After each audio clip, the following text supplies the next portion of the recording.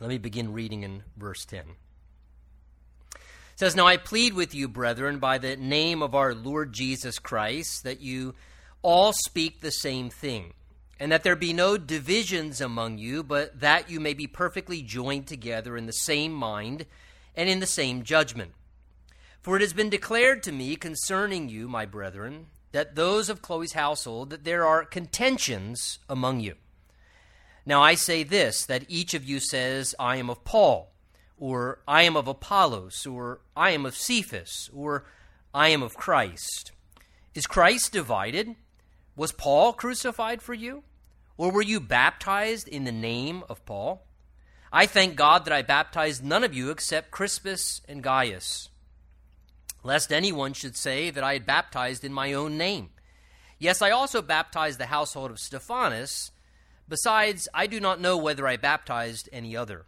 For Christ did not send me to baptize, but to preach the gospel." And let's conclude there. Father, we thank you for the help of your Holy Spirit to worship you as we should in spirit and in truth. And Lord, as we've sang and prayed and expressed our worship to you, even in the gathering together and fellowship with one another as your family, we just pray you'd help us to continue now in our worship as we open the Word of God, and we just look to the power and the help of your Holy Spirit to speak to our hearts as we study the Scripture. So Lord, you know what we need to hear. We pray every purpose and intent behind why you inspired this part of your Word would find its proper place and speak to us in a personal and direct way this morning.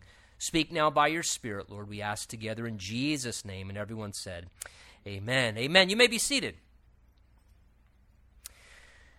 You know, part of married life, and I can say this with credibility after 25 years, includes some disagreements.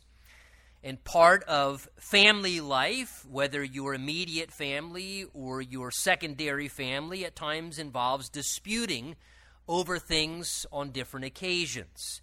And yes, part of being a church family also includes having differences among our views as well, which can even lead, from what I've seen, to disagreements, to quarrels, even temptations at times among the church towards division. And today's passage addresses this directly, instructing us regarding it going on in the early church and how to some degree to deal with it when it arises. Paul now begins here in verse 10 to begin to address the first problem among this local church in Corinth, and that is, as I've said before, that they were struggling to a great degree with really the immature attitude of self-centeredness. And this immature attitude of self-centeredness was causing strong disagreements and disputes and even division among the church family there in Corinth. And this needed to be corrected because it threatened not only the health of the church, but it also jeopardized the testimony of the church in the community. If you remember, Jesus himself, our Lord, was the one who said, "A house divided against itself," he said, "will not stand." In other words, division among any household, biological or spiritual, is never a good or a healthy thing. So Paul therefore says to us in verse 10, let's look at the text. He says, "Now I plead or beg with you, brethren, by the name of our Lord Jesus Christ, that you all speak," he says, "the same thing, that there be no divisions among you, but that you be perfectly or completely joined together in the same mind and the same judgment." He says, "For it's been declared to me concerning you, my brethren, from those of Chloe's household, that there are contentions among you." And then he gives a description, verse 12. Some are saying, "I am of Paul," or others, "I am of Apollos," or others, "I am Cephas," and some even saying, "We're just of Christ and Christ alone." So Paul identifies the unhealthy issue that's happening among them as a church, and then he also in these verses gives some instruction regarding resolving the conflicts and the relational problems that were going on. So what I want to first do is let's look first at the issue itself that was happening among them, that was causing the disputes and the divisions, and then afterwards we'll look at the instruction Paul gives to correct it. He first identifies the issue in verse 11, where he simply says there that it has been reported to him from some in Chloe's household that there are, at this current time in the church of Corinth, he says, contentions going on among the church family. Now, Chloe's household, no doubt, was located in Corinth, and they were a part of the church of Corinth. Paul, at this time himself, we know historically, is actually in the city of Ephesus, doing ministry in that city there. So apparently, during some type of a trip, let's say a visitation, where some, whether servants or family members of Chloe's household, went over to the area of Ephesus and they visited with Paul, or maybe they attended the church of Ephesus for a church service and Paul recognized them, and maybe Paul inquired, hey, how are things going at the church of Corinth? So good to see you guys. Or maybe they themselves, just being so concerned for the glory of Christ and the health of the church, not trying to be tattletales, but really genuinely concerned, brought to Paul's attention on their own initiative that there were some real issues of contention and division going on back at the church of Corinth, and maybe they're asking Paul for some help as a respected leader. The bottom line is, no matter how the diagnosis of the problem came to the surface, the important thing is that this was addressed rather than ignored and kind of just being brushed under the carpet, which is a very common thing that people have a tendency to do, whether in their marriages, their families, and quite honestly, from I've seen, even in the church from time to time, is rather than address an issue, people just kind of tend to act like it doesn't exist. And look, in the same way with the health in our own bodies, hiding a relational problem never helps to get it resolved. All it does is let it continue to grow like cancer until it just does more and more damage and brings a lot of destruction long term. It's much better to address the issue, to give there some degree of chance to work on resolution.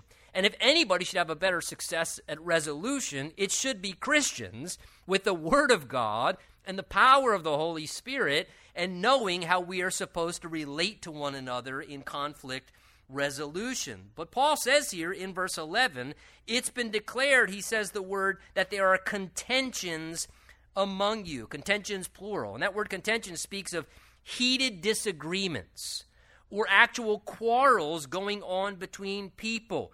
Intense issues where people are battling over their different stances on a particular matter. Now, because individuals have differences of opinions on a subject that they may strongly hold on to, that sometimes can cause us to end up disputing over trying to prove that we are right in our given conviction or our opinion or viewpoint, and someone else is wrong. And that's what was actually happening in the church of Corinth among the church family. Now, I know it's really hard to envision it, but try and put on your imagination cap this morning that in the church there were actually people who had different opinions on subjects. Christians who actually loved Jesus but had very different viewpoints on various matters, theologically, on social issues, on ideas of what is right and what is wrong, different perspectives, even different preferences and preferences of style on how things should be done or how things shouldn't be done. Ultimately, it led to verbal disputes over such ideas and even heated quarrels. Yet the human problem that happens in the world that causes people to quarrel over the same stuff can find its way becoming a challenge as well, even among the church. From the earliest days, it was happening in the church of Corinth, and it leads to, unfortunately, unhealthy atmosphere and even can cause pretty severe divisions at times among relationships, even in God's family, because the devil would love nothing more than to just manipulate all of our selfish human tendencies to cause us to make issues and differences much bigger than what they are, and to bring division and separation among relationships. Look, the devil understands probably just as much or better than anybody that a house divided against itself won't stand. And so he will gladly get the troops fighting among one another. It makes his work a whole lot easier. You notice he mentions there in verse 10, where we read it, Paul uses the word that there were divisions among them. And that word divisions, when you look at the original language, speaks of the tearing of fabric or the ripping of nets. The idea is something, whether fabric or a net, that one time worked together in unison as a unit, something has happened that has caused it to be torn and to be pulled apart and now damaged as a result. And so its function is not as healthy. And this is the image that's used there with the word divisions. This church had lost its unity, and the family had become divided and separated. And they had allowed their differences of ideas, as well as, quite frankly, their stubborn pride, to tear them apart, as we can tell, into little groups.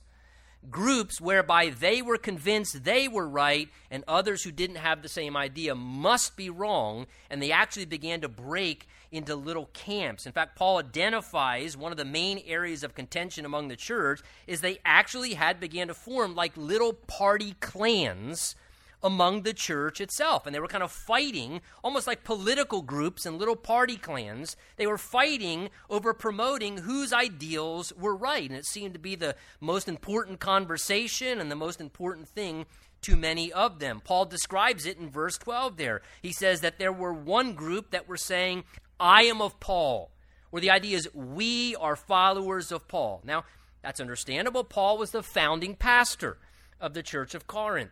He was the one who brought the gospel there. He had led them from the start, and many were devoted to him just because of probably long-term commitment to him in relationship. Paul was very knowledgeable spiritually. He had a really strong grasp on Scripture.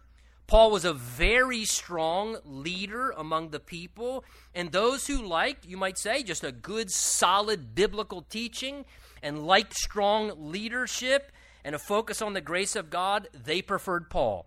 And so they said, Paul is who we adhere to and who we look to as our leader. But another, he says, others in the camp were saying, no, we're of Apollos.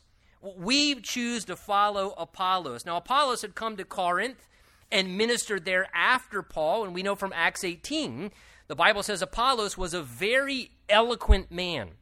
He was a very gifted and powerful man in speech. That is, Apollos was an excellent communicator.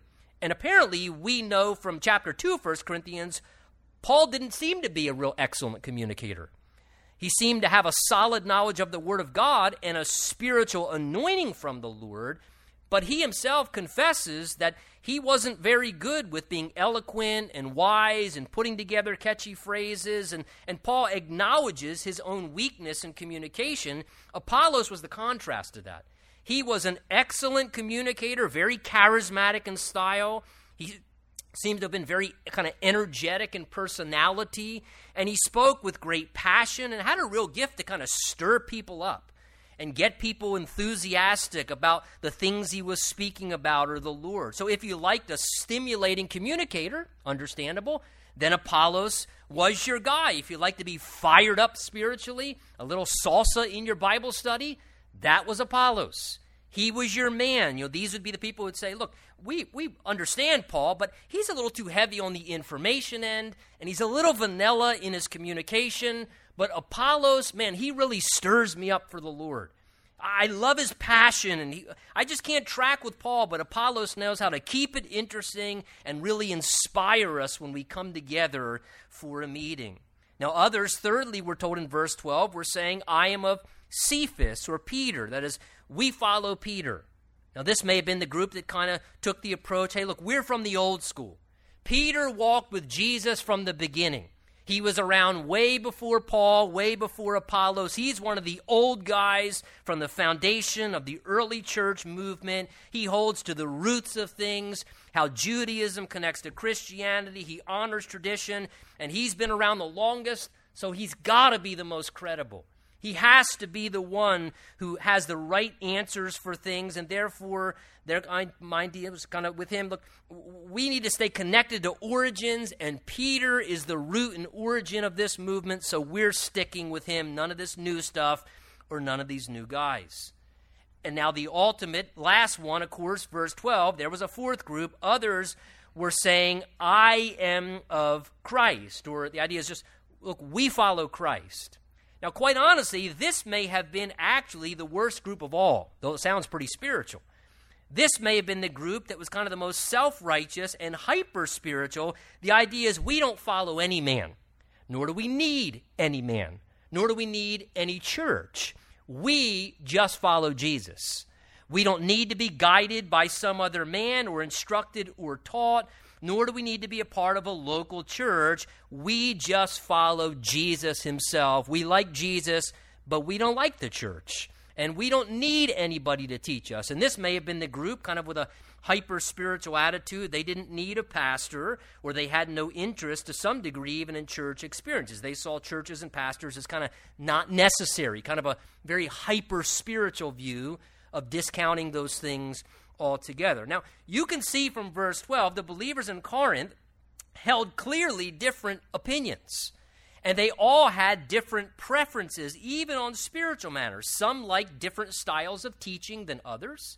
Some had different preferences to approaches for ministry, some differences, maybe even some small doctrinal ideas. Some connected to specific pastors and leaders, where others kind of, connected with others. Yet at the end of the day, the bottom line is these were really just all personal preferences. They were personal preferences among a group of Christians. And today, look, not much is different. Among the local church, and I've been a part of a few and even pastored a few now, the local church has and always will have different opinions about different subjects. There will always be different ideas that Christians hold on different matters, and that's totally normal. The problem is when those ideas or preferences or I like this style versus that style, or I like doing things this way versus that way, when those things become issues of division among a group of God's people, then those things start to become problematic. And that's what was happening at the church of Corinth. So Paul's instruction on this, how to correct the issue, is given to us in verse 10. How to resolve the relationship issues. Look what he says in verse 10. In light of these problems, he says, I plead with you, brethren, by the name of the Lord Jesus Christ. So notice the first thing that Paul does is he addresses them what? As brethren. He uses a term of love. The word brethren is a family term, and no doubt Paul, being directed by the Holy Spirit, is intentionally trying to remind them as a church and a group of Christians that they are a family, that they're brethren, they're brothers and sisters in God's family, and therefore they should relate to one another and function as brothers and sisters do in a family, that they share a bond of love and commitment and should always work to uphold that family connection that God had given to them. In a sense, Paul, you could kind of almost sense him saying, first and foremost, look, don't forget your brothers and sisters in the midst of all your ideas. In the freedom to have differences of opinion, he's saying, look, please don't ever forget you're not enemies, you're family. You're brothers and sisters. And we need to stick together and support and care for one another like families do if we're going to survive out there in that world. We need each other. And that's why I think in verse 10 there, it says he pleads with them. The idea is he's begging them, seriously consider, he's saying. Seriously consider what I'm saying. And then he says, for the name, that is the honor and reputation of the Lord Jesus Christ. He says, I'm begging you out of respect for the Lord.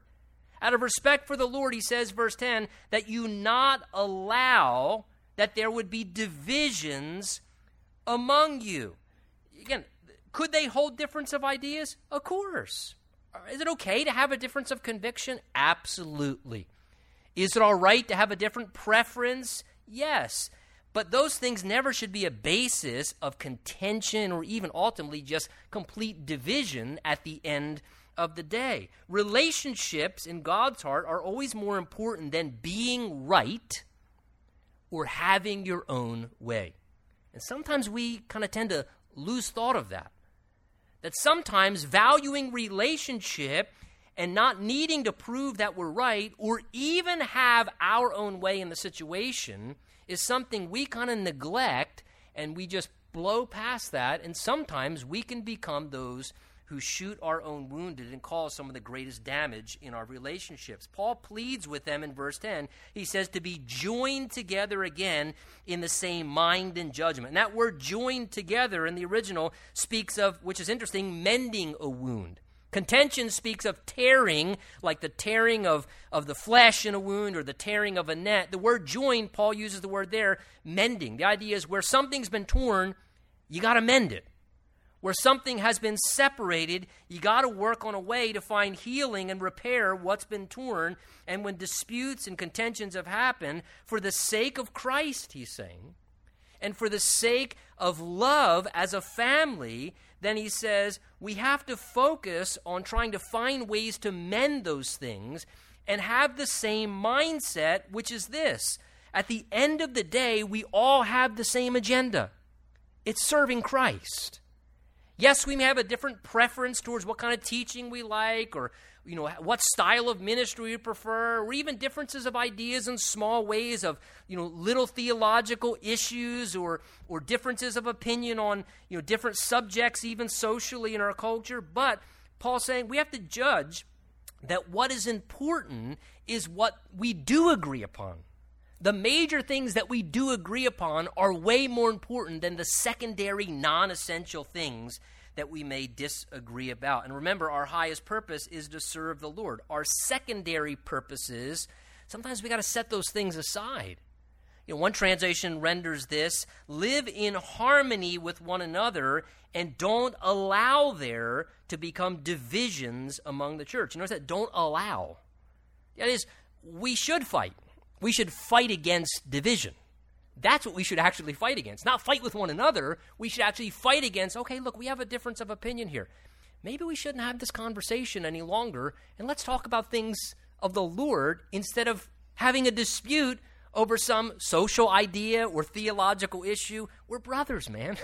We're sisters. Let's focus on what we do agree on. Look, uniqueness and differences is wonderful. That's what makes the body of Christ diverse. We need uniqueness. It's good to have differences, yet we certainly can be mature enough to respect variation and realize the value that we can give each other latitude in these areas. I'll tell you, I think these turbulent times in our culture, honestly, with this pandemic, have really led to so many different opinions, and then, of course, the current protests on different issues and all the political upheaval now with, the election season. This is indeed testing the church. It really is testing the church in regards to struggles with this unity. And look, let me encourage you. Perhaps recently, differences of opinion and talking about ideas has led to tension and disputes.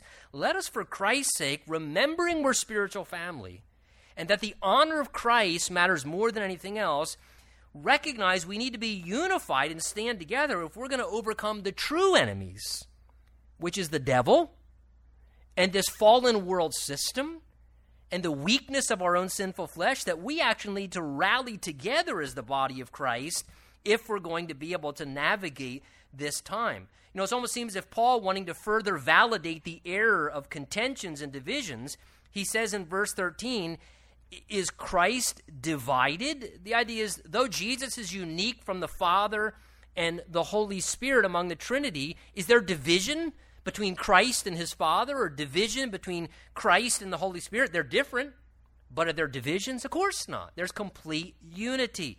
Or again, is Christ divided in the sense of the body of Christ? Is it the heart of Christ, that the body of Christ be broken into different factions and little party spirits? Well, of course not. Jesus is the epitome of reconciliation.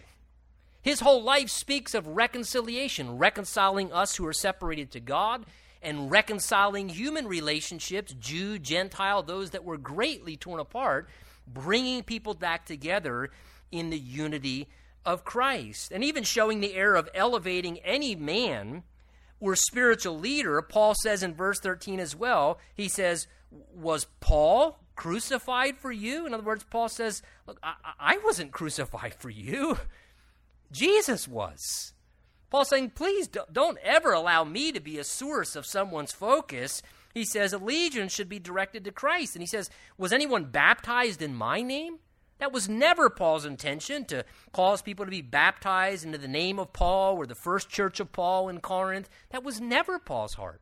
And so Paul here is being the first to address this. And again, sadly, and we've all seen this before, sometimes people can become more focused among the church at large over perhaps the church that they attend, or maybe a spiritual leader that they really like and connect with, rather than focusing on Jesus. Look, we need to remember, God uses different styles of churches to reach different people. God uses different kinds of ministries and even different teachers and pastors to connect and guide different people. And we have to be aware so that we don't overly emphasize our strong preference or perhaps connection to a particular church or person, because that's a very limited view and a very immature perspective. To fail to realize how big the body of Christ is. Look, I would say this: as long as there is sound doctrine, as long as there is no sin issue, as long as the main things are essential, let us beware of making little things of preference bigger deals than what they really need to be. Because we can get ourselves off track. I don't like the way of doing that, or I don't agree with that, so I'm not participating. That's never a good place to be in our heart. I want to encourage you, learn to grow and be flexible, appreciate differences. God is not in my little box, and sometimes God works in different ways at different times. And I've had to learn to be open and accept variation. 1 Corinthians 12, in fact, says there are differences of ministries, but the same Lord. And God works in different ways, but it is the same God who does this work in all of us. I have found with Christian maturity comes grace and flexibility, and realizing God and life is much bigger than my own little ideas. And I think Paul here is trying to encourage them in light of this. He says, verse 14, going on, I thank God that I baptized none of you, he says, except Crispus and Gaius, lest anyone should say that I had baptized in my own name.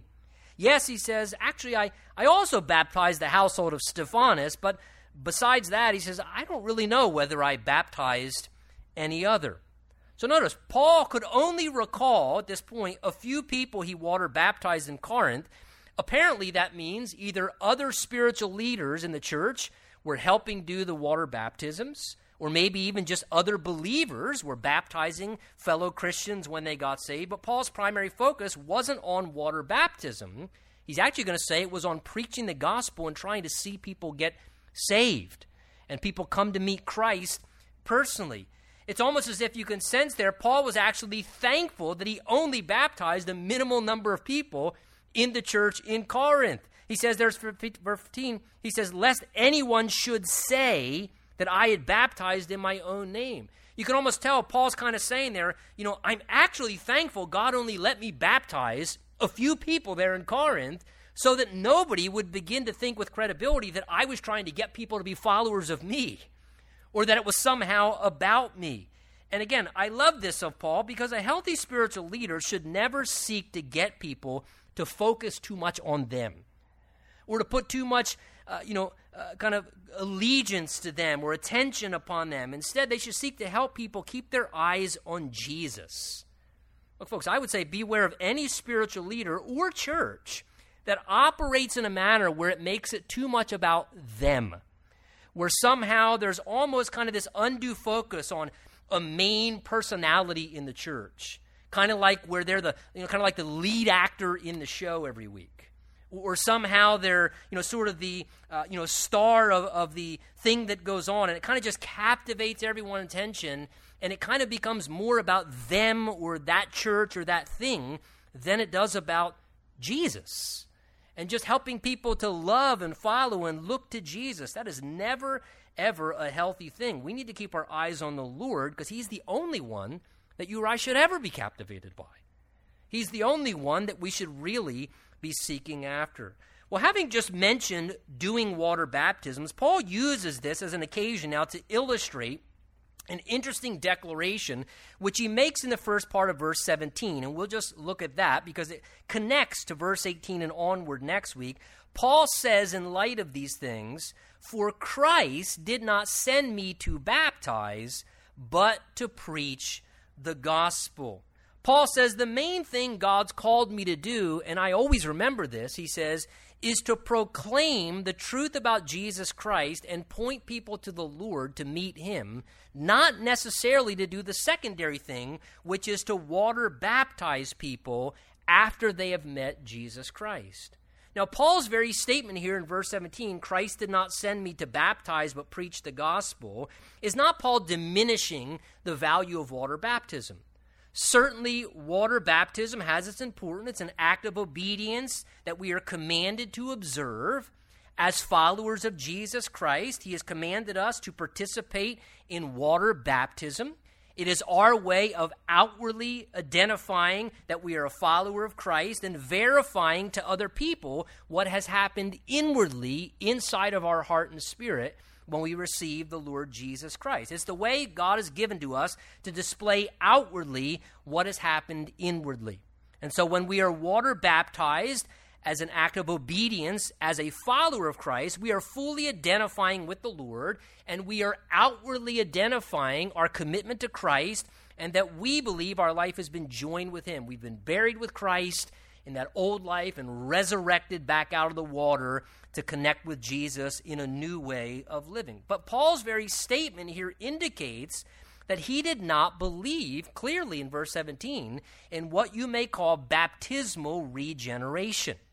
That is, that people, upon believing in Christ and then also being water baptized, that those who are baptized and believe are converted spiritually and enter into heaven. And sadly, there are some who do believe and those who actually do teach this. The practice of water baptism, they would say, confers the spiritual work of conversion to a soul, or it confirms and assures eternal salvation. Look, Paul the Apostle and the New Testament does not agree with that. In fact, if that were true, that baptism were necessary to confer or to confirm and assure salvation, Paul would never have said in verse 17, "Christ did not send me to baptize, but to preach the gospel." And in the book of Acts, every time Paul converted someone, you would see him right away rushing to water baptize them if he believed it was essential. Look, salvation comes through embracing Christ alone, through faith alone. It is a gift of God. Water baptism is an outward work, and it would be adding a work to salvation. Should we do it? Absolutely. But baptism does not guarantee anyone's eternal salvation. Trusting in Christ does. And Paul validates that here in this verse. Look, let us never, as we consider this text, let us never let anything get in the way of what should remain primary and most important in our spiritual lives. Not my personality, not your preferences, not our stubbornness over ideas or rights. The mature person understands and accepts disagreements are a part of relationships. However, we don't make more of those disagreements than what is necessary because we value the relationship more than we do our preference or idea, or proving our preference or idea is right and others are wrong. Look, ask God to help you, as I should myself, not to major on the minors and never be a divider, and to value people and relationships over preferences, ideas, opinions, wanting to have our way in any situation. Let's